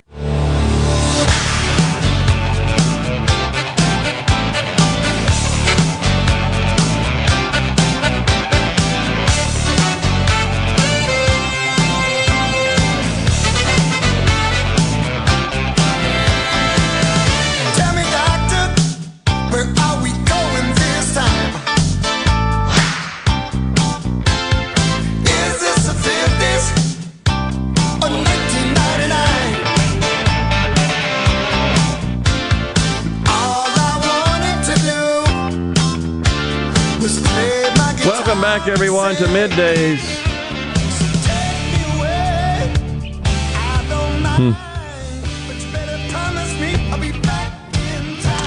So, I got to read while I'm talking about this med school rankings thing. This is what's happening in this country. Follow along if you can. It's a little bit of a convoluted statement from one of the institutions, which is not surprising. This is the former chief academic officer for one of the schools. AAMC. I'm looking for the name of school. This is what it says. Some institutions allow the convenience of popular rankings to serve as a proxy for achievement, sometimes linking them to everything from public relations to fundraising campaigns to executive compensation. They wrote, given the challenges faced in the areas of national health care, health professions, workforce development, and support for medical research, the times demand that we abandon the pursuit of arbitrary measures. But that's not why they did it. It's that is a statement by the coming from a group that's quite left-leaning on this matter. And it doesn't really come from those who have had more insightful, revealing conversations. Number of healthcare medical schools, or I should say medical schools across the country, Harvard, Stanford, Columbia are among those that have totally abandoned the stack rankings. I don't know if folks are bothered about this sort of stuff as much as I am. I see this, like I said, as a march to mediocrity. The others, by the way, such as Columbia, said that the rankings, quote, perpetuate a narrow and elitist perspective of medical education. They don't measure a school's success in educating diverse students. What does that have to do with the practice of medicine?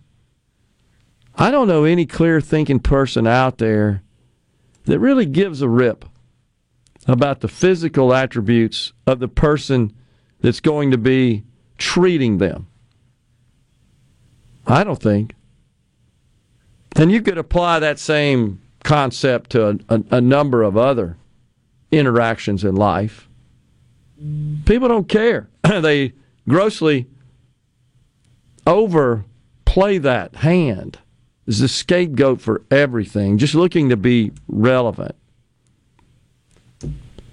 If it's in fact true that U.S. News and World Report focuses on some of those more subjective areas, such as incentive compensation and fundraising and things like that, but you know that's not the case. Not when you see all these schools dropping their standardized tests and announcing that they do consider physical attributes in admissions. You know that's happening. You know people that have been through that. Everybody does. Yeah, I got rejected because I don't meet the profile. And these institutions are going out of their way in the name of diversity, equity, and inclusion. That's where I have a problem with it, where that overshadows and is given higher priority than qualifications, capability, prior track record, which is pretty important. You want to get to med school, I mean, when I was in college, that's the folks you never saw. You never saw them. They literally did, unlike a lot of us, went to college to just get in the books and make grades, produce a GPA. Because if you didn't have a chance. And honestly, don't you want it that way? I think you do. But now that seems to be secondary in many situations. That's what I have a problem with, to the folks the individual, I should say, that gave us a hard time. No, it's not diversity we have a problem with. It's holding that in higher regard than merit. That's what we have a problem with.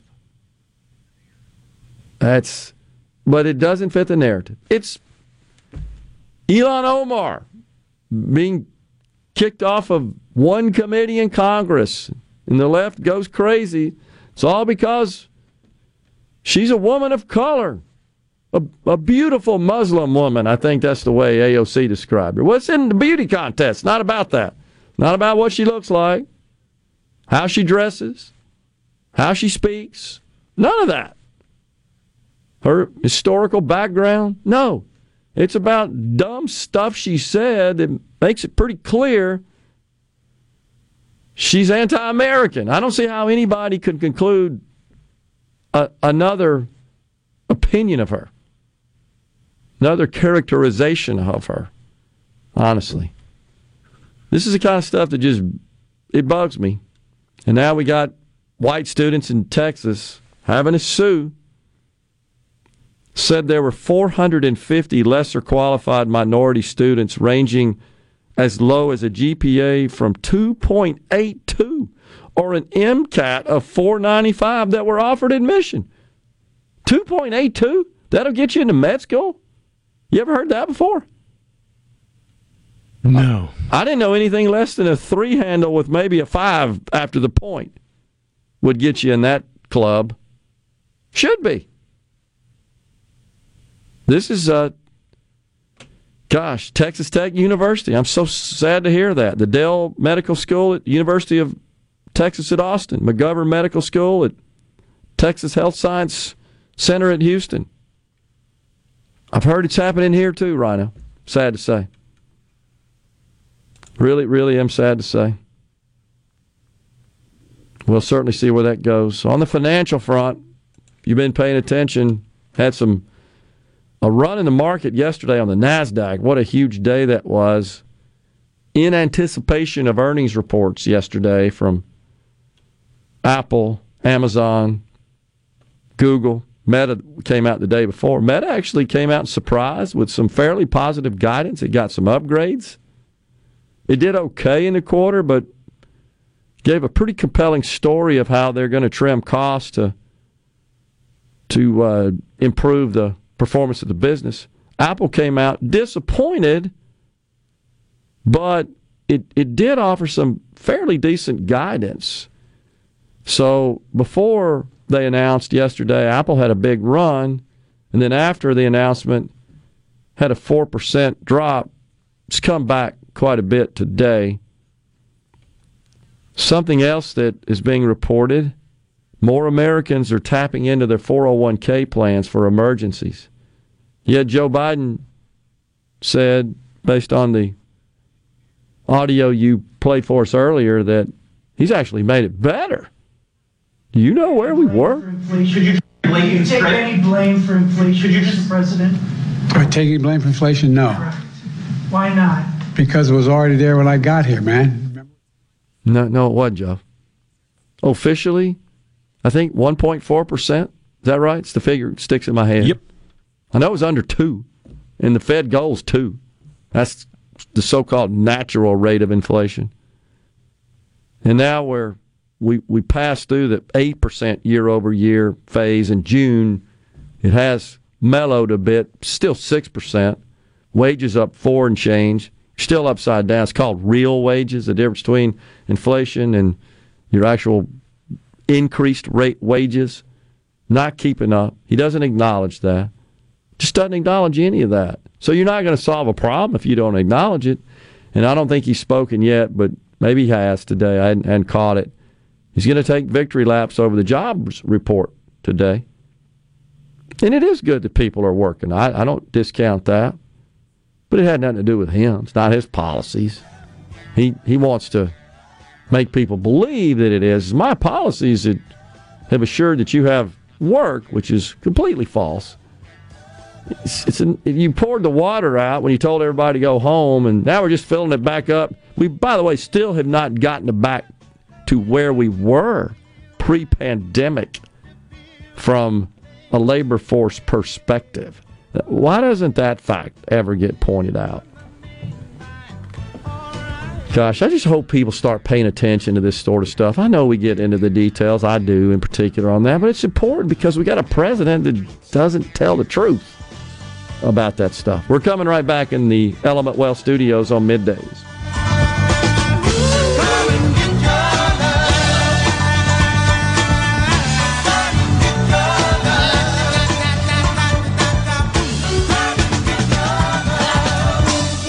Mississippi. Gerard Gibert, Going beyond the headlines, breaking down the stories that matter to Mississippi. Middays with Gerard on SuperTalk Mississippi.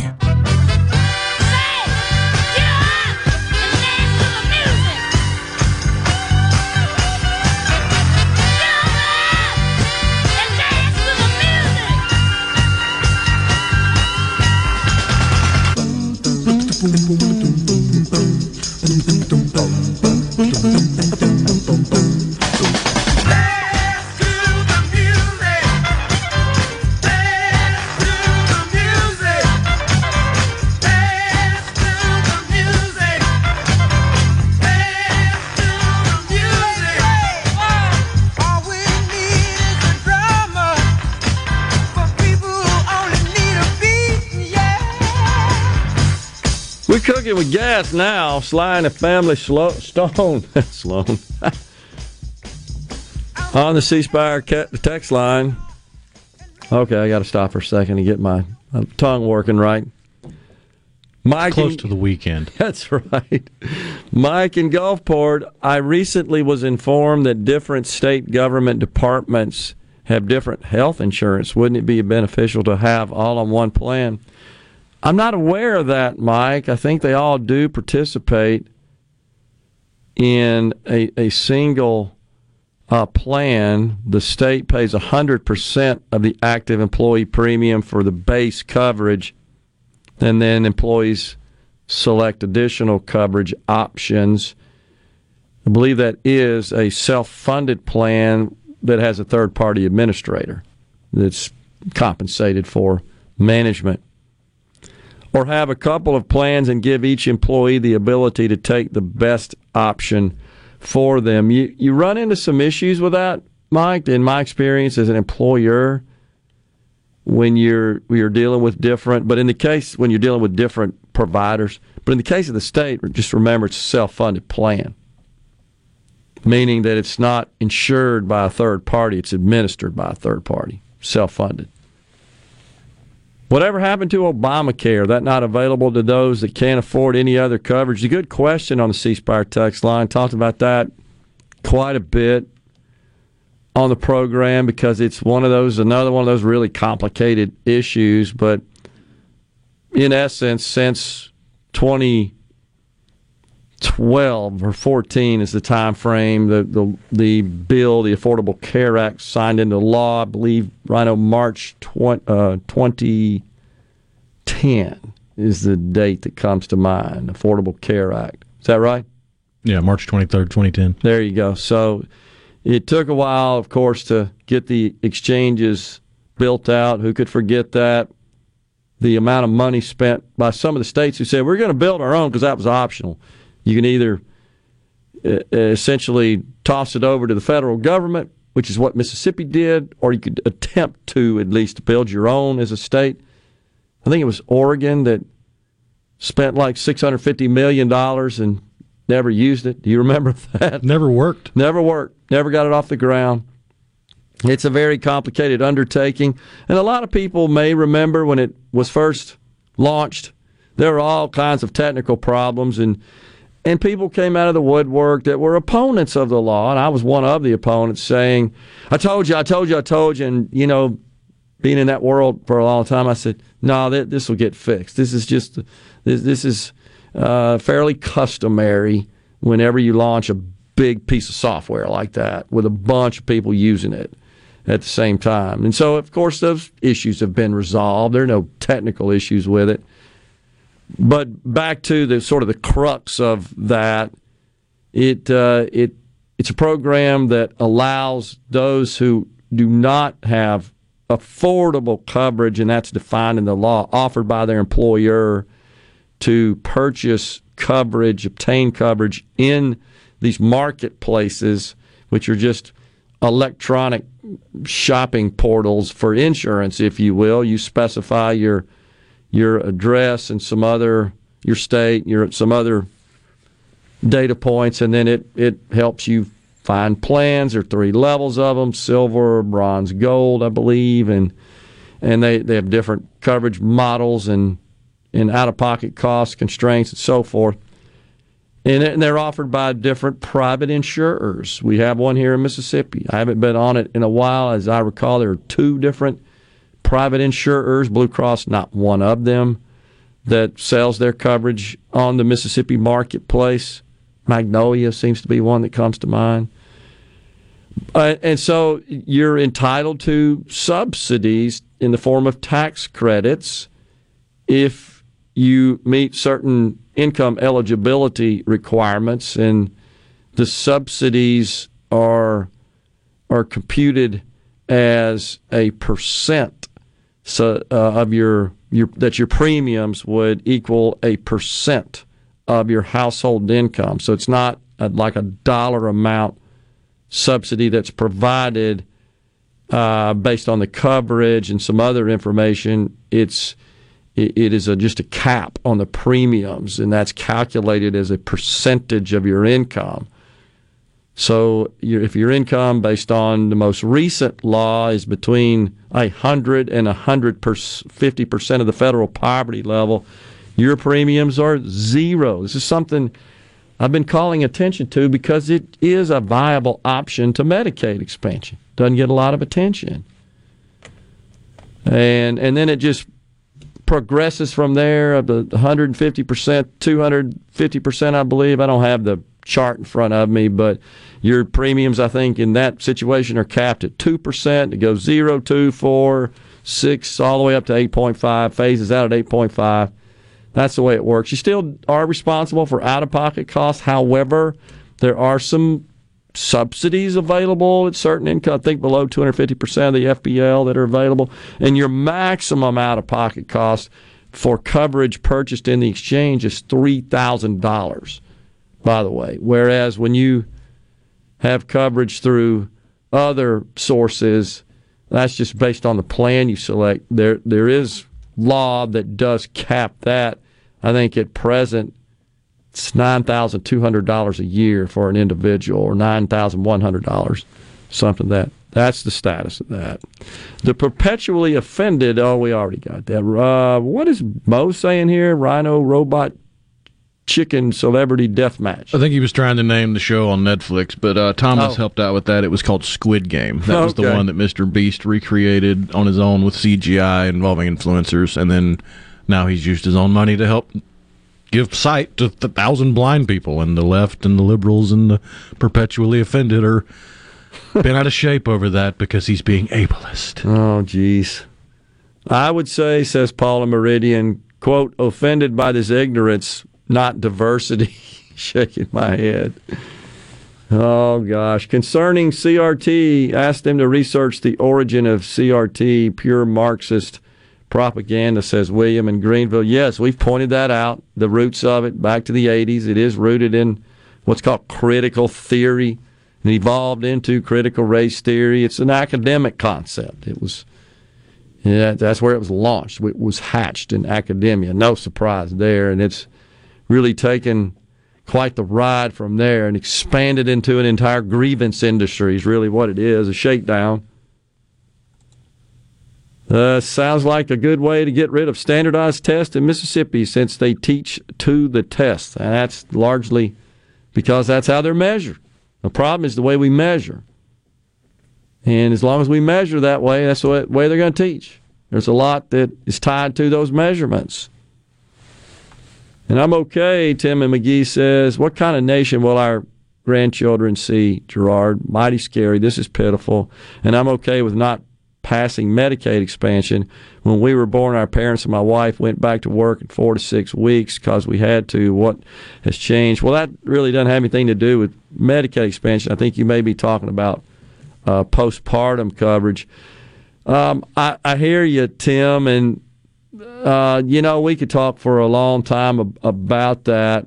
And I remember those days as well. That was pretty customary. And I know from an employer perspective, I've had this actually happen. You're required when an employee has a baby, and you're required to grant them leave for that. I don't remember all the rules now, but I know you have to. And you have to hold their job open for when they return. And I remember dealing with situations where I had to do that, couldn't hire somebody else to replace them, had to redistribute their work and their workload to others, including me. Honestly, had to pick up some of that slack. I accept that. I'm the employer. But, you hold the job open. I've had this happen twice. Come back for one day, quit. And you knew it. I knew it was going to happen. Couldn't do anything about it. That side of that story never gets discussed, though. And, you could even ask them, you sure you're coming back, right? Just to make sure. Well, of course, so they can get that pay for that period of time, and then all of a sudden they come back for one day and they're out of there. So it's not unusual. HB 401, hopefully that's the vehicle restriction bill, of one that would restrict how vehicles can be sold, electric vehicles in this state, to only independently owned dealers with brick and mortar operations located in the state. Ben from Madison says, I hope those senators are listening to you. It only sets the state back. I completely, totally agree. It sends the message, we are not open for business. We are closed. Don't come here. Totally agree. Appreciate that. We're coming right back. We got the final segment coming up before the weekend starts, folks, in the Element Well Studios.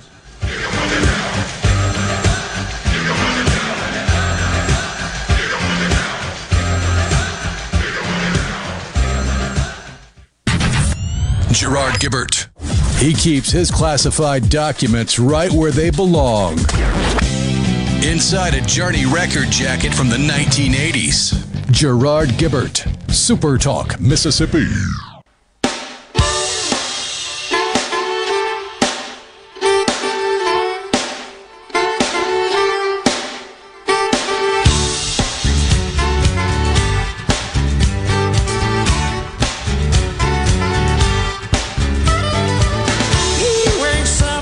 FBI doesn't come knocking on the door to search my Journey record jackets. Oh, gosh. I love that. That's awesome. Don't forget Morgan Wallen, the country music superstar. Morgan Wallen is coming to Oxford, and SuperTalk Mississippi is giving you an opportunity to win tickets. Just enter your name and contact info at one of our registration boxes located throughout the state. You can, for example, register to win tickets by going to Watts Brothers Tractor in Columbia, the Atrium Mini Mall in Meridian, Sage and Willow Boutique in Corinth, and many more. Go to supertalk.fm/Morgan Wallen to find the full list of registration locations. Winners will get 2 sweet seat tickets to see Morgan Wallen perform at Vaught Hemingway Stadium on Sunday, April 23rd. This Morgan Wallen ticket giveaway is brought to you by First South Farm Credit, King's Daughters Medical Center, Jumpstart Test Prep, and Toyota of Brookhaven. That ought to be something. The idiot has sold another 221 million barrels of the strategic reserves. Really? They announced something today that they're going to release more out of the Strategic Petroleum Reserve? Because it was 180 million total over 6 months is what I seem to recollect. 30 million a month for 6 months. Just a total Band-Aid rather than a permanent solution. I don't see anything. That's Jerry in Waynesboro. Thomas in Greenwood says he of course, I disagree with him here somewhat, and that's fine. He focuses on admin costs to hospitals. And look, I'll be the first to admit that every organization should constantly be looking to improve efficiencies and eliminate duplicative spending and frivolous spending for non-productive purposes, including administrative costs in a hospital that are indirectly involved in the operation of the healthcare institution as opposed to directly. I totally agree with that. But that still doesn't fix the problem that people are getting care they ain't paying for. Because they can't. They just don't have the money. And the option is let them go without the care, and sometimes that results in death. That's not being not attempting to engage in hyperbole. And normally that doesn't happen. They medical providers won't let that happen.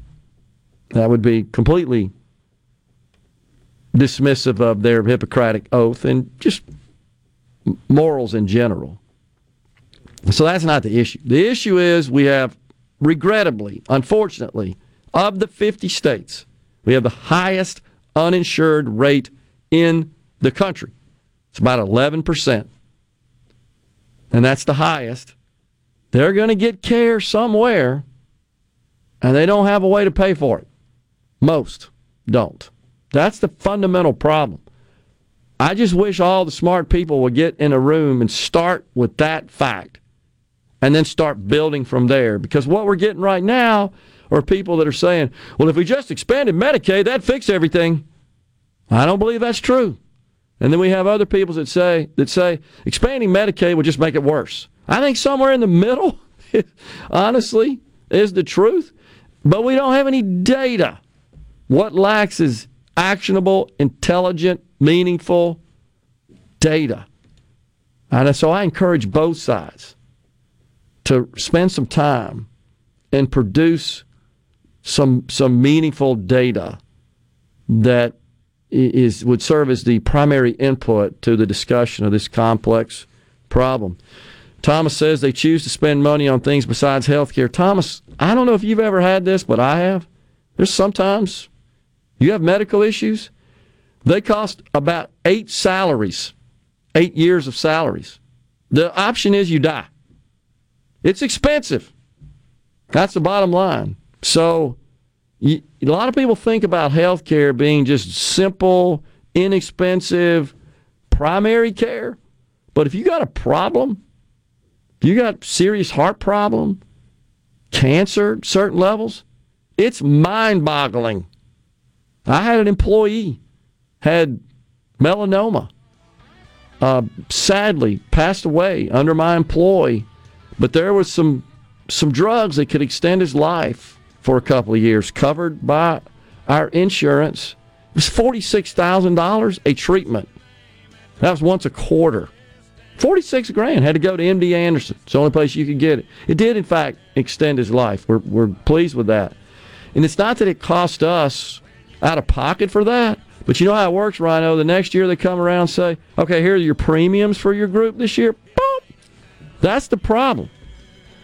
It's not that we had to come up with the money out of pocket or that we were spending money elsewhere. It's just we wanted to give this guy, extend his life. It's the right thing to do. And by the way, kept him on the payroll just like they did here with JT. We're out of here for today. Have a great weekend. Stay safe. God bless everyone. A SuperTalk Mississippi media production.